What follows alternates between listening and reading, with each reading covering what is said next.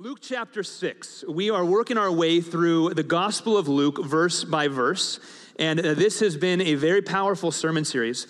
I remember years ago, my wife and I were brand new to marriage. So we've been married for 13 years, and we were living in a little basement apartment up on the north side of Chicago, and we lived in an area called North Center. And around North Center, where we were at, there were all these streets that had these incredible homes on them, just these beautiful Chicago homes. And oftentimes at night, my wife and I would walk down to Margie's Ice Cream, which is the best ice cream in the city.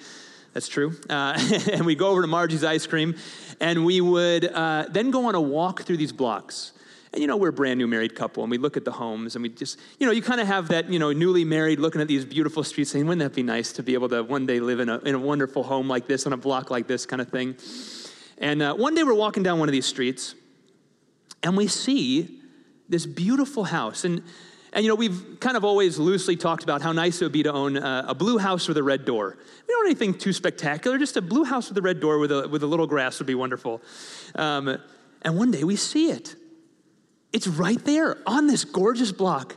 Not too big, it's right there. And so I look it up, and sure enough, it's not outrageously out of our price range. Now, this is impossible. It was just impossible. There's no way that house could possibly be within our price range. And so we go by it, and, we don't think much of it, but a week later, we're on a walk, we go down the street again, and there it is again. And we keep walking by this house, and we're just amazed at it. I look it up, this price is good. How could this be? And I look down the side, everything looks good over here. Then I look down the side over here, and I see that the back half of the house is peeling away from the rest of the house like this.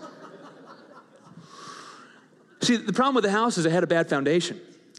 Now, we even joked for a number of months after that, I could become a handyman.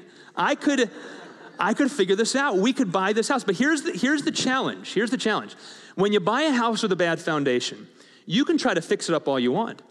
But the problem is every time you fix one crack, because the foundation's wrong, you're going to keep sinking money into fixing more and more cracks because the foundation's off. We could buy the house and a crack appears in the ceiling, and I could get out the stuff and try to fix it and paint over it, but a week later, a new crack's going to be over here. We could hire someone to fix the cracks in the concrete, and the water's coming in, but then a year later, more water's coming in. The problem with the house is that no amount of fixing it's going to fix anything.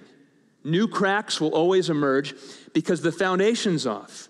And the reality is the house needed to be torn down, the foundation that was there removed, and a new foundation laid, with the house being built properly on top of a strong foundation.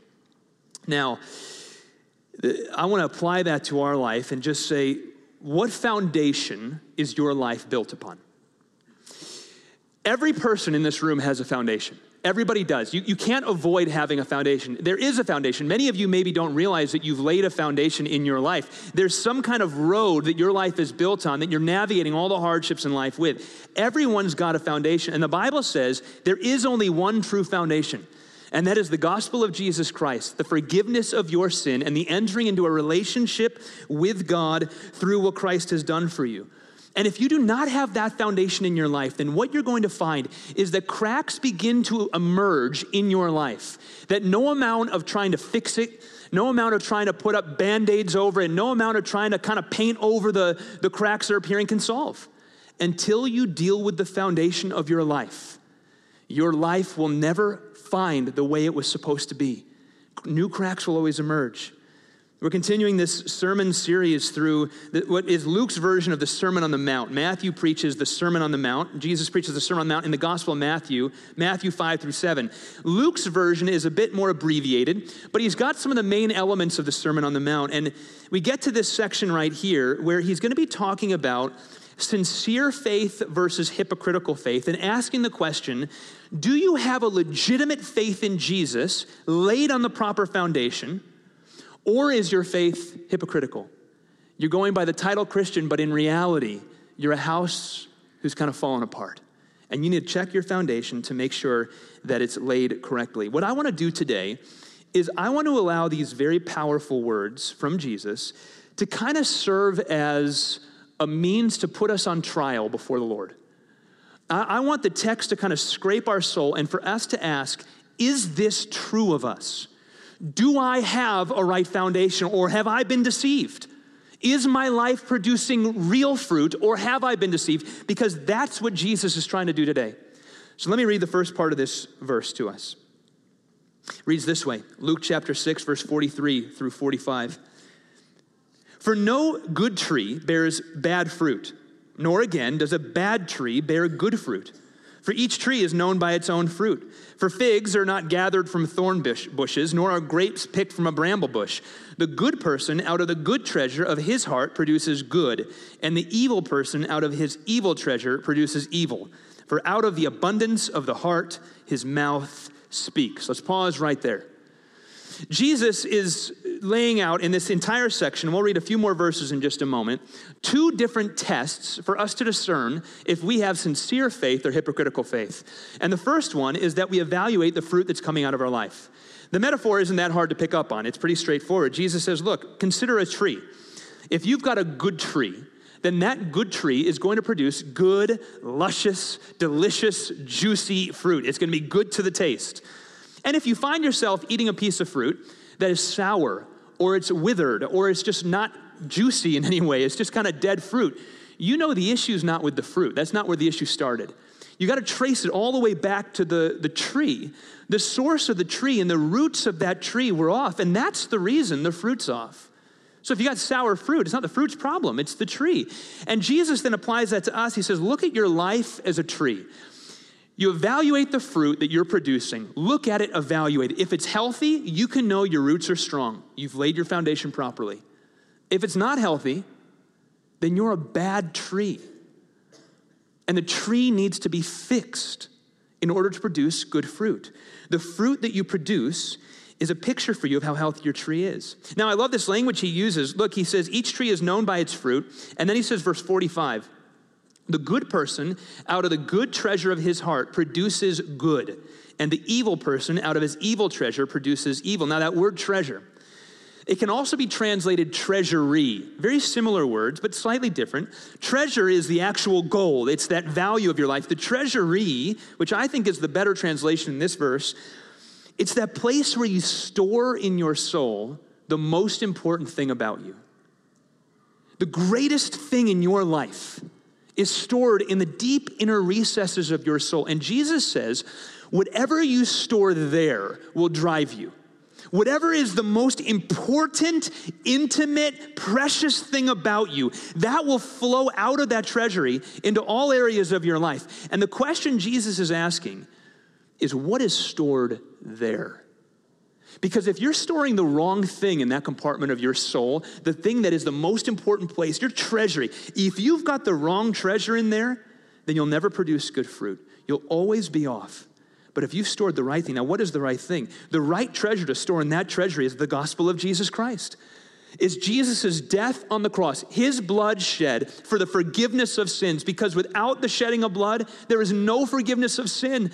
God loves you, has a plan for your life, and he sent Christ to the cross in order to be in a covenant relationship with you that can never be taken from you. And that sweetness of friendship with God, of love with God, of covenant with God, of being led by God, being filled by his Spirit, that's your treasure. That's the proper treasure to hold in the treasury of your soul. And if that's there, then your life's going to be very healthy. It doesn't mean it'll be perfect, doesn't mean you won't make mistakes, but you're going to, on the whole, live a very healthy life. You're going to avoid much conflict and hardship in your life. But if that's not the center of your life, if that gospel is, it's in the peripherals, but it hasn't taken up residence in the treasury of your soul, then Jesus says there's a deeper problem. There's something else going on. The true treasure of your life must be the gospel of Jesus Christ. Now, the question we should be asking is, okay, I get the concept, but what constitutes fruit? Jesus says, here's the first test. You can look at the fruit your life is producing and know if you're actually a Christian. Now, Jesus talked often about hypocrites, people who claimed to be followers of God, but in fact were just empty and shallow and didn't have depth. So we should be asking ourselves, if one of the tests of hypocrisy is the fruit of our life, what constitutes fruit? Now, I put together quite a lengthy list, and I've whittled it down to five separate ideas that we can evaluate as fruit in our life. Let's walk through all 5 of them. I think the first one, most obvious, that most Christians would think of when they think of fruit is the fruit of the Spirit. That's a common phrase in Christianity, the fruit of the Spirit. We get that from Galatians chapter 5, verses 22 through 24 read this way. The fruit of the Spirit is love, joy, peace, patience, kindness, goodness, faithfulness and gentleness, faithfulness and self-control. Against such things there is no law. The fruit of the Spirit is more than a temperament. When you read those verses, it's interesting. When you look at the fruit of the Spirit the Apostle Paul describes, I think many non-Christians, many people who only know Jesus peripherally or don't know Jesus at all, might actually say, some of those up there, I would claim about me. I know many non-Christians who are very self-controlled people. I know many non-Christians who have been very kind to me over the course of my life. In fact, I know many non-Christians who would say that kindness is the number one driving factor of their life. And so this is more than a temperament. Jesus is describing a life that can only be true of the person that has got the proper treasure in the treasury of their soul. Think of the fruit of the Spirit this way. It's a bit like a flower with all of its petals. Many of us think, okay, I'm good at that one, I'm good at that one, I'm good at that one. Maybe those 3 or 4 fruits of the Spirit I'm not so good at. And that's the wrong way to think of it. It's a bit like a flower with all of its petals. A healthy flower blooms all of these. They all grow, and they grow together. You don't just launch out of the gate and you got the whole thing.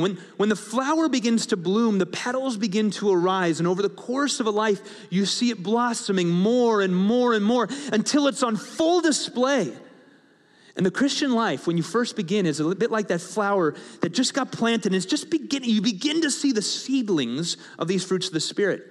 But as you mature in faith, they blossom together like the petals of a flower. Let's go through them. What are they?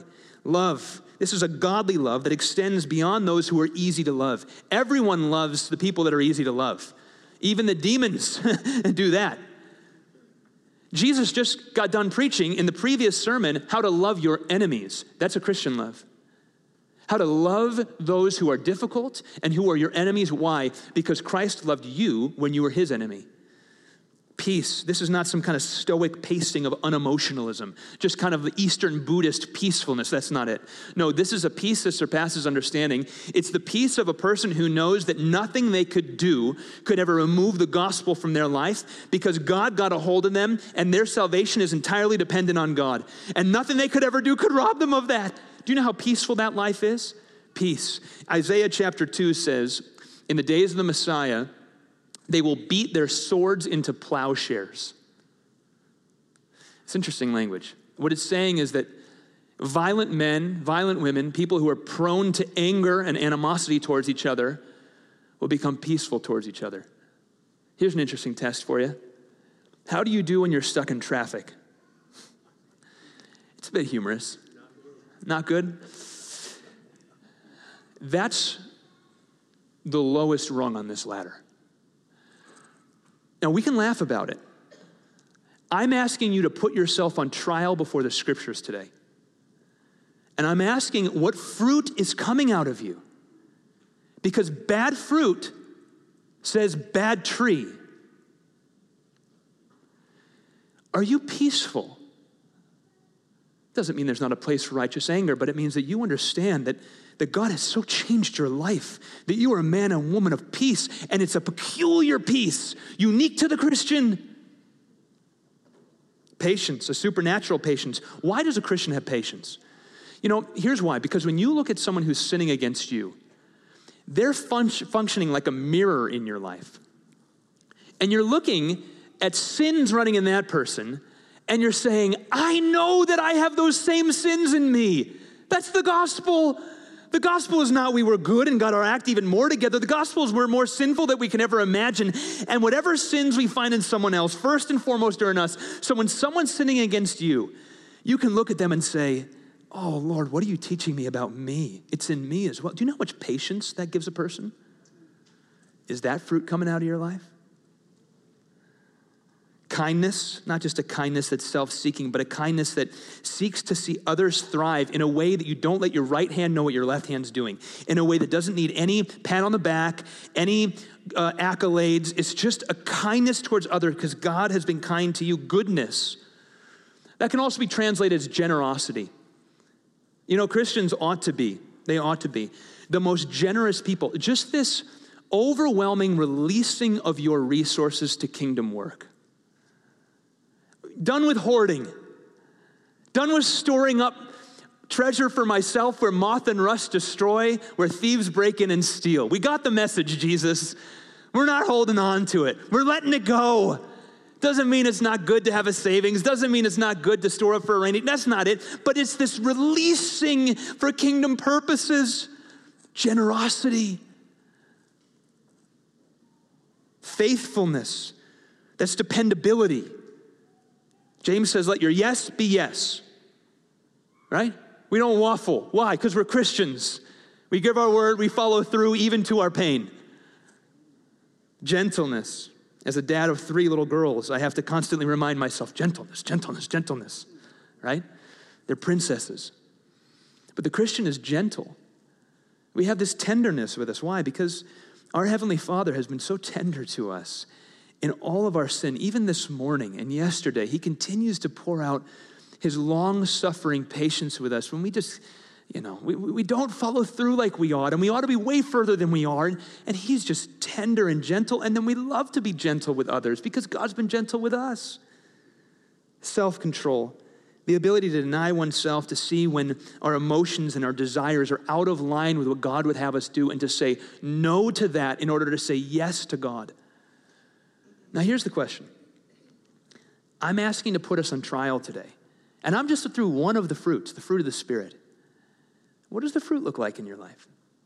Jesus is asking us to evaluate our life and to say, am I a healthy tree or not?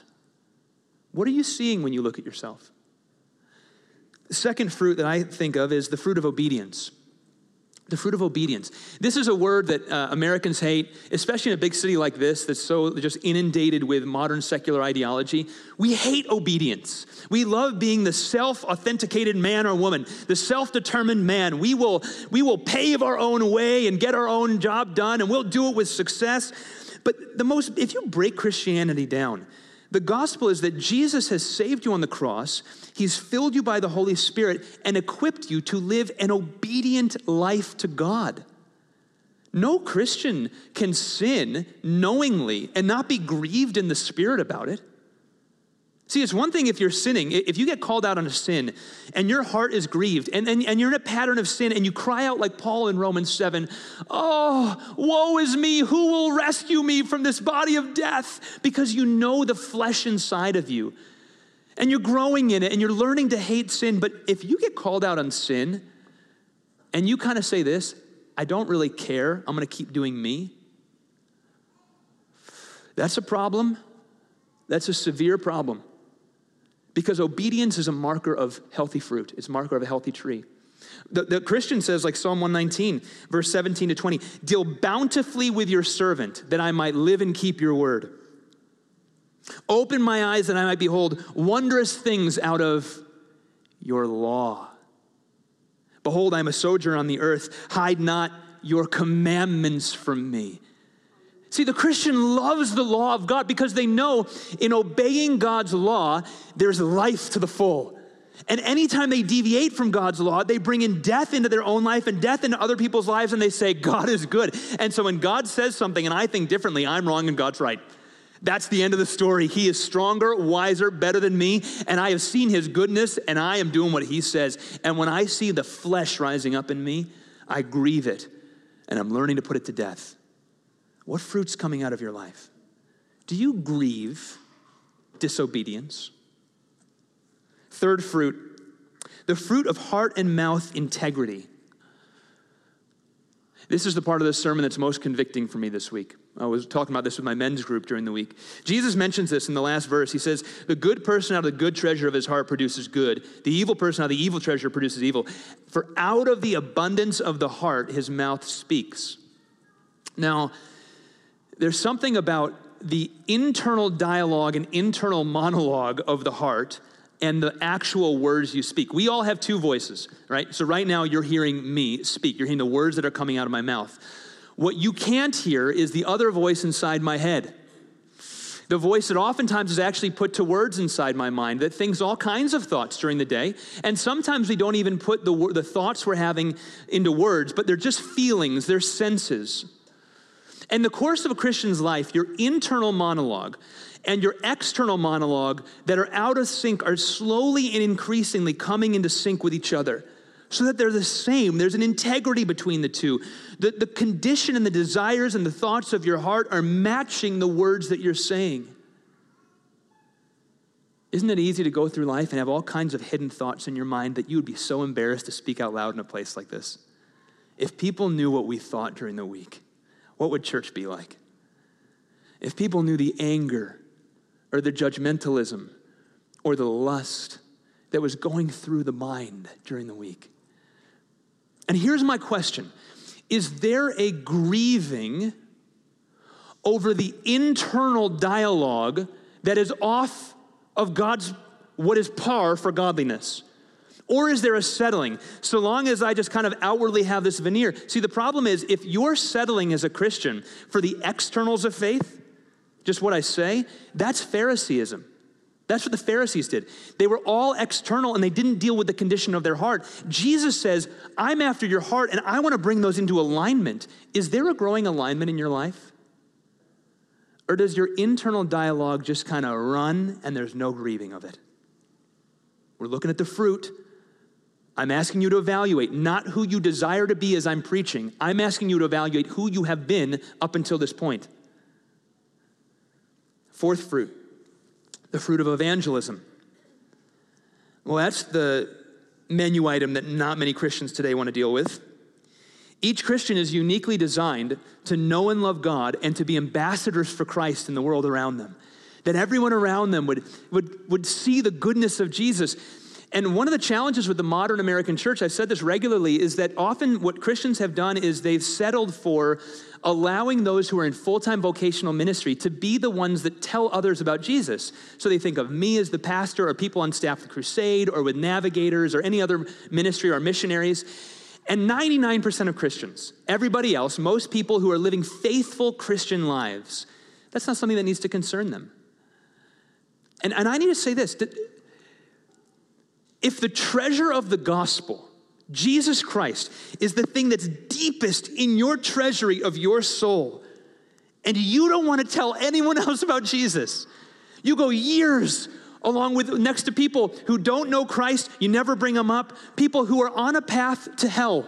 Because the scriptures say, unless you put your faith fully in Jesus Christ, there's an eternity apart from God, because there's only forgiveness in one name, and that's in Jesus Christ. And you've got that treasure, and you know how good it is to live for God, not only to get out of hell and to live for heaven, but the goodness of walking with Christ in this life. And how sweet that is, to know that you're in right relationship with God, and you're in community with other people, and you really don't care about their soul's condition. I have to ask, what treasure's in here? Because if it's the treasure of the gospel, Jesus says that not only will you desire to be an effective witness, but over time you will be an effective witness because you have the Holy Spirit. And it's not up to how good you are at making Christian arguments. It's just about being a faithful Christian in people's lives. What treasure are you holding? Paul, the Apostle Paul, in Romans chapter 9, verse 3, he says this about his Jewish brothers and sisters. The Apostle Paul was Jewish, put his faith in the Messiah Jesus. He says, I could wish that I myself were accursed and cut off from Christ for the sake of my brothers. You know what he says there? He says, I wish I could go to hell if it meant my Jewish brothers and sisters could be saved and believe in Jesus. Paul's willing to go to hell, and we don't care. I'm asking you, what's the fruit? What's the fruit? Lastly is the fruit of wisdom. Fifth fruit, James chapter 3, verse 17. The wisdom from above is first pure, then peaceable, gentle, open to reason, full of mercy and good fruits, impartial and sincere. You know, I've I have a lot of people come up to me, and asking for counsel on things. And I'll say, have you spoken to any other Christians about what you should do and who's speaking into your life? And they'll share so-and-so, some other Christian that's in their life giving counsel. I'll say, what did they share with you? They'll tell me what they shared. And in the back of my mind, I'm thinking, wow, that's terrible advice. And I'll say, did they open the Word of God with you? No. Did they reference Scripture at all as they were giving you counsel? No. And I say, maybe that was just a one-off. Maybe it was just, it was a moment, right? But then I begin to see these patterns of giving wisdom that, simply put, is just worldly wisdom. It's just man's ideas. And if we're just settling for man's ideas to get through life and to figure out how we ought to live, we don't know what the gospel is. I'm asking you this: are you digesting this book, letting it resonate with who you are so that you can not only live properly, but guide others through their life as well? Because when you give counsel, you're going right back to God's word, because you don't trust your own wisdom. You trust the wisdom of the word of God. Now look, there are degrees of all of this. There are degrees of all of this. Every one of us is a work in progress. We're going to screw all these things up all the time. No one gets this right all the time. And if you're feeling conviction in the spirit right now, I want you to feel that conviction, but I want to do two things. On the one hand, if you are a baby Christian, what you should be seeing is that these fruits, it's like a flower that's just beginning to bloom. You can see the seedlings of these fruits in your life. You can see it. It might not be perfect. It might not be blooming yet, but you can see it. And if that's you, what I want to say is, oh, God is doing such a good work in your life. I can't wait to see what he does. You keep going the direction you're going. But if I go through these fruits and you're saying, it doesn't really describe me, then I have to let Jesus' words stand. No good tree bears bad fruit, nor again does a bad tree bear good fruit. Test yourself this morning. One of my favorite authors, Octavius Winslow, he says this: is Christ dwelling in your heart by his Spirit? Is your religion more than a mere outward profession? Oh, it is an awful thing to go into eternity with your Bible and your psalm book, or your prayer book in your hand, but without Christ living in your soul. With the elements of the Savior's love melting upon your lips, but without the experience of the Savior's love glowing in your heart. Don't go to hell with your Bible in your hand. Christ has called you to relationship with him. And the treasure of your soul needs to be Jesus Christ crucified and raised from the dead, and that paints every part of your life. Otherwise, we're just pasting on Christianity, and that says we're a bad tree. Now, Jesus keeps going. The first fruit to look at is, the first test for our soul, if we're sincere or hypocritical, is the fruit that's coming off our life. Now he gives a whole other test. This is fascinating. And he says that the test is how you weather storms in your life. You want to know whether you're laid a sincere faith or a hypocritical faith? Look at the way you navigate trials and hardship, and that will tell you, says Jesus, how your faith is and whether it's legitimate or not. Now, let's look at the text. Verses 46 through 49. Why do you call me Lord, Lord, and not do what I tell you? Everyone who comes to me and hears my words and does them, I will show you what he's like. He's like a man building a house who dug deep and laid the foundation on the rock. When a flood rose, the stream broke against that house and could not shake it because it had been well built. But the one who hears and does not do them is like a man who built a house on the ground without a foundation. When the stream broke against it, immediately it fell, and the ruin of that house was great. Now again, Jesus' metaphors are not overly complex. This is not rocket science. He says everyone builds a foundation. You either build on the solid rock, which is Christ crucified for you. New life in Christ, Jesus' blood shed for you, the giving of the Holy Spirit, life in Christ. Or you have some other foundation.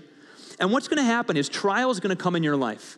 Everyone is going to have to face the flood at some point.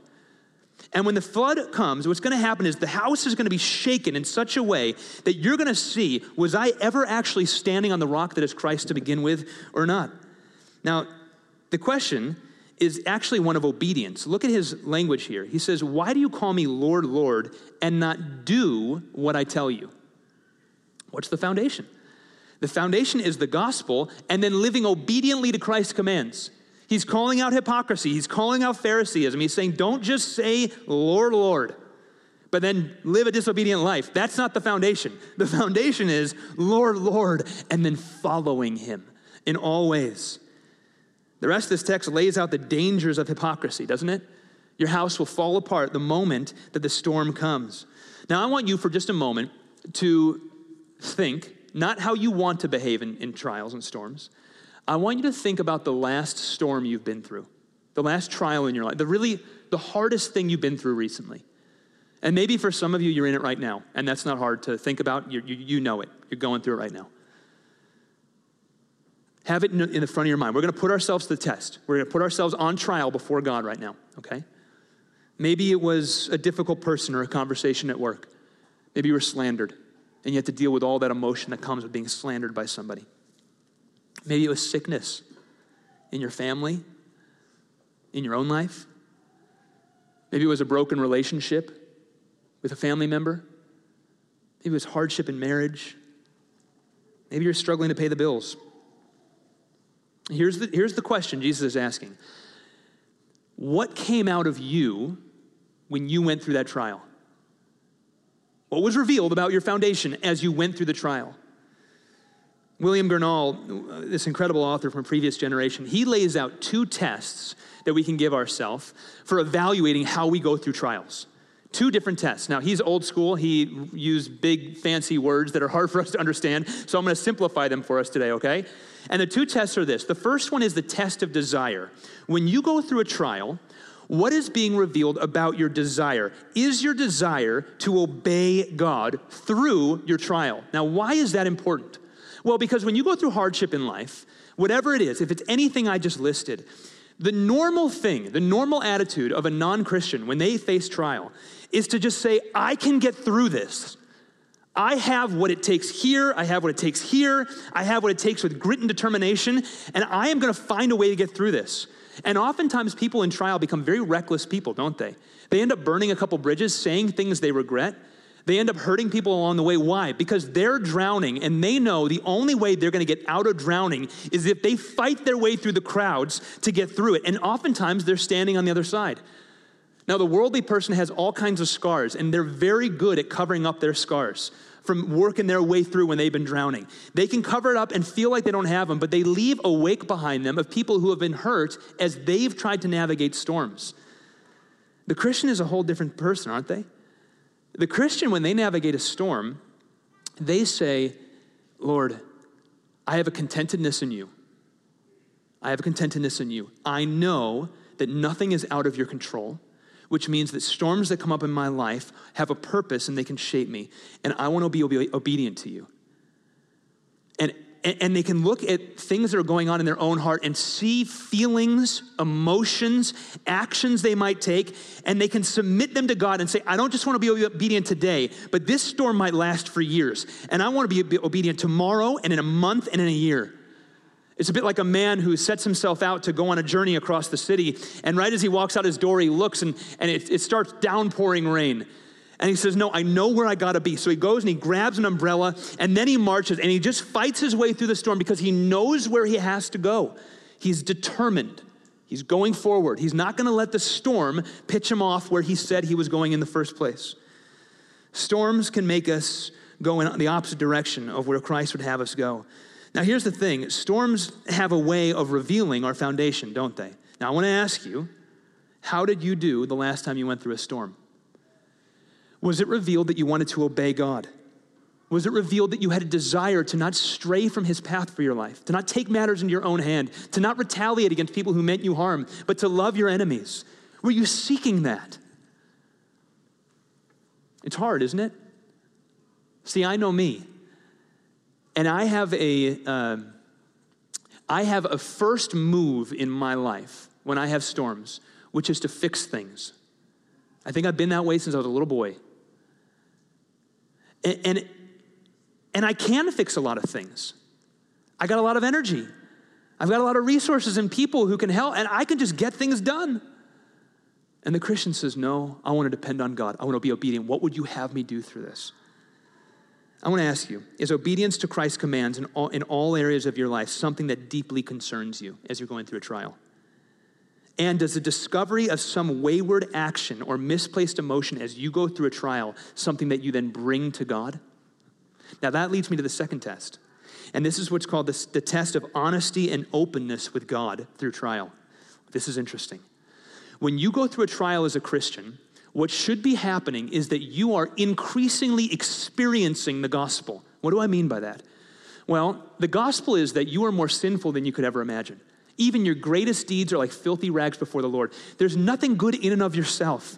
All you bring to the Lord is sinfulness, and even your best actions are so tainted by sin that God sees them as unworthy of inheriting eternal life. But he then sent Christ to die for you on the cross. He gave you grace when you didn't deserve it. Now, when you go through a trial, oftentimes the trial and the hardship that's in your life is a result of foolish decisions you made. Not always. Sometimes you're purely the victim of something, and that's a whole different story. But oftentimes there's some degree that you are involved in the hardship that's coming into your life. And if you're a Christian, that can do one of two things. A Christian should be the kind of person that then sees their mistakes and openly rejoices in bringing them to God because they know the tenderness and the goodness of God. They know that he forgave them the first time and he'll continue to forgive them. See, trials reveal that about us, don't they? What do you do when you go through a hardship? Are you increasingly vulnerable with God through your trial? It's a bit like someone who rents a house. Think of someone who rents an Airbnb house.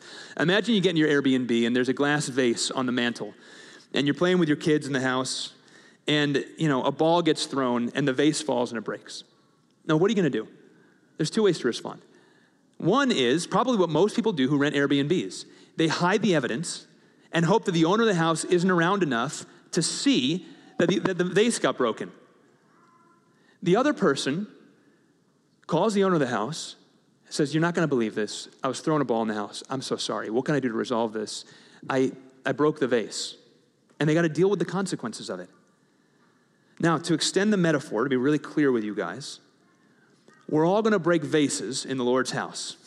Non-believer and believer alike are going to make mistakes. The question the storm reveals is, are you increasingly learning that the master of the house is gracious and generous and tender and long-suffering with you and loves that when you break the vase, you know he's like a good, tender father and he is there to forgive you because you've learned the truth of the gospel already and you eagerly bring that truth with you into every trial you go through, and every time you bring more mistakes, you get more and more of the flood of God's grace in your life, and trials become an opportunity to grow in your knowledge and your love of the grace of the gospel. Trials aren't some just random hardship in your life, but God places in your life to deepen your resolve because you experience the gospel. Or are you the person who hides it? You make a mistake, you just try to cover it up, no need to bring it to God, no need to confess it to anybody else, just hope no one notices. Two ways to go through trials. I'm asking you not what you want to do right now as I'm preaching. How did you navigate the last trial you went through? What came out? Did the trial serve to deepen your resolve in Christ, to deepen your understanding of the grace of the gospel?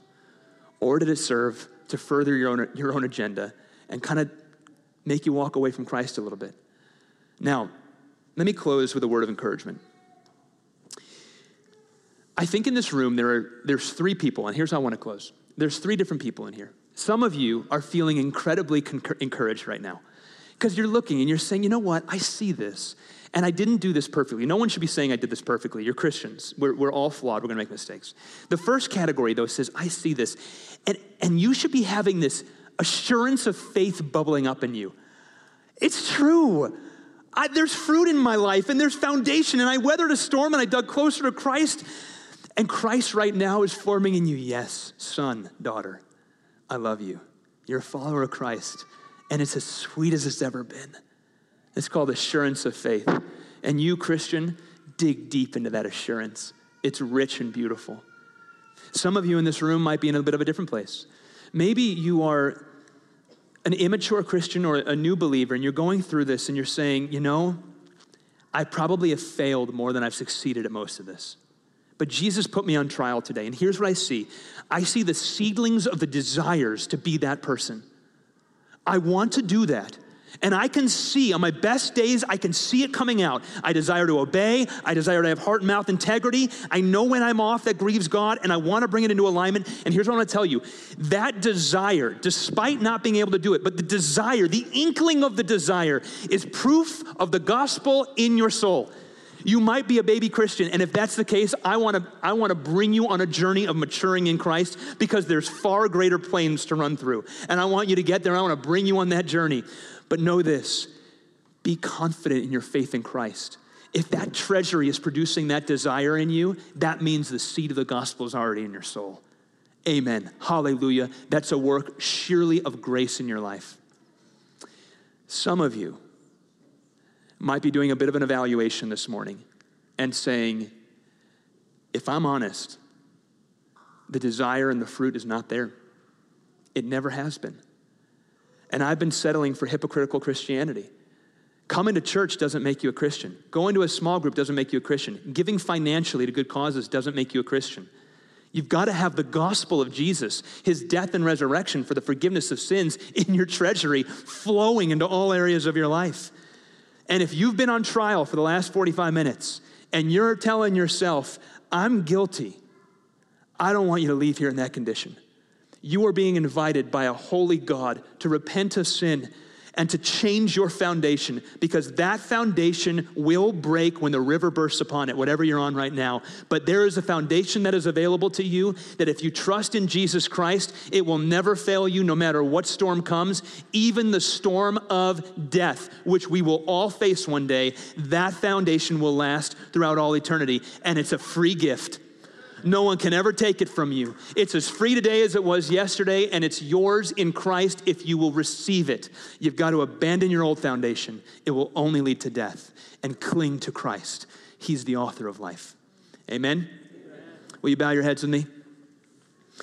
Lord, we love you. And as we reflect on these words from Christ today, out of Luke chapter 6, God, we are convicted. I'm convicted over areas where there's a lack of fruit in my life. A lack of revealing that I'm weathering storms properly. And God, I pray for deeper faith, deeper resolve in Christ. And I pray for those in this room, Lord, who right now are praying prayers of salvation, saying, I want Christ. I want the right foundation. I pray that you would do that work in this room, that there would be new life, new faith in Jesus, even right now. And for those who are clinging on to Christ in the midst of storm, I pray, God, that you would bless them, that you would strengthen them for what they're going through.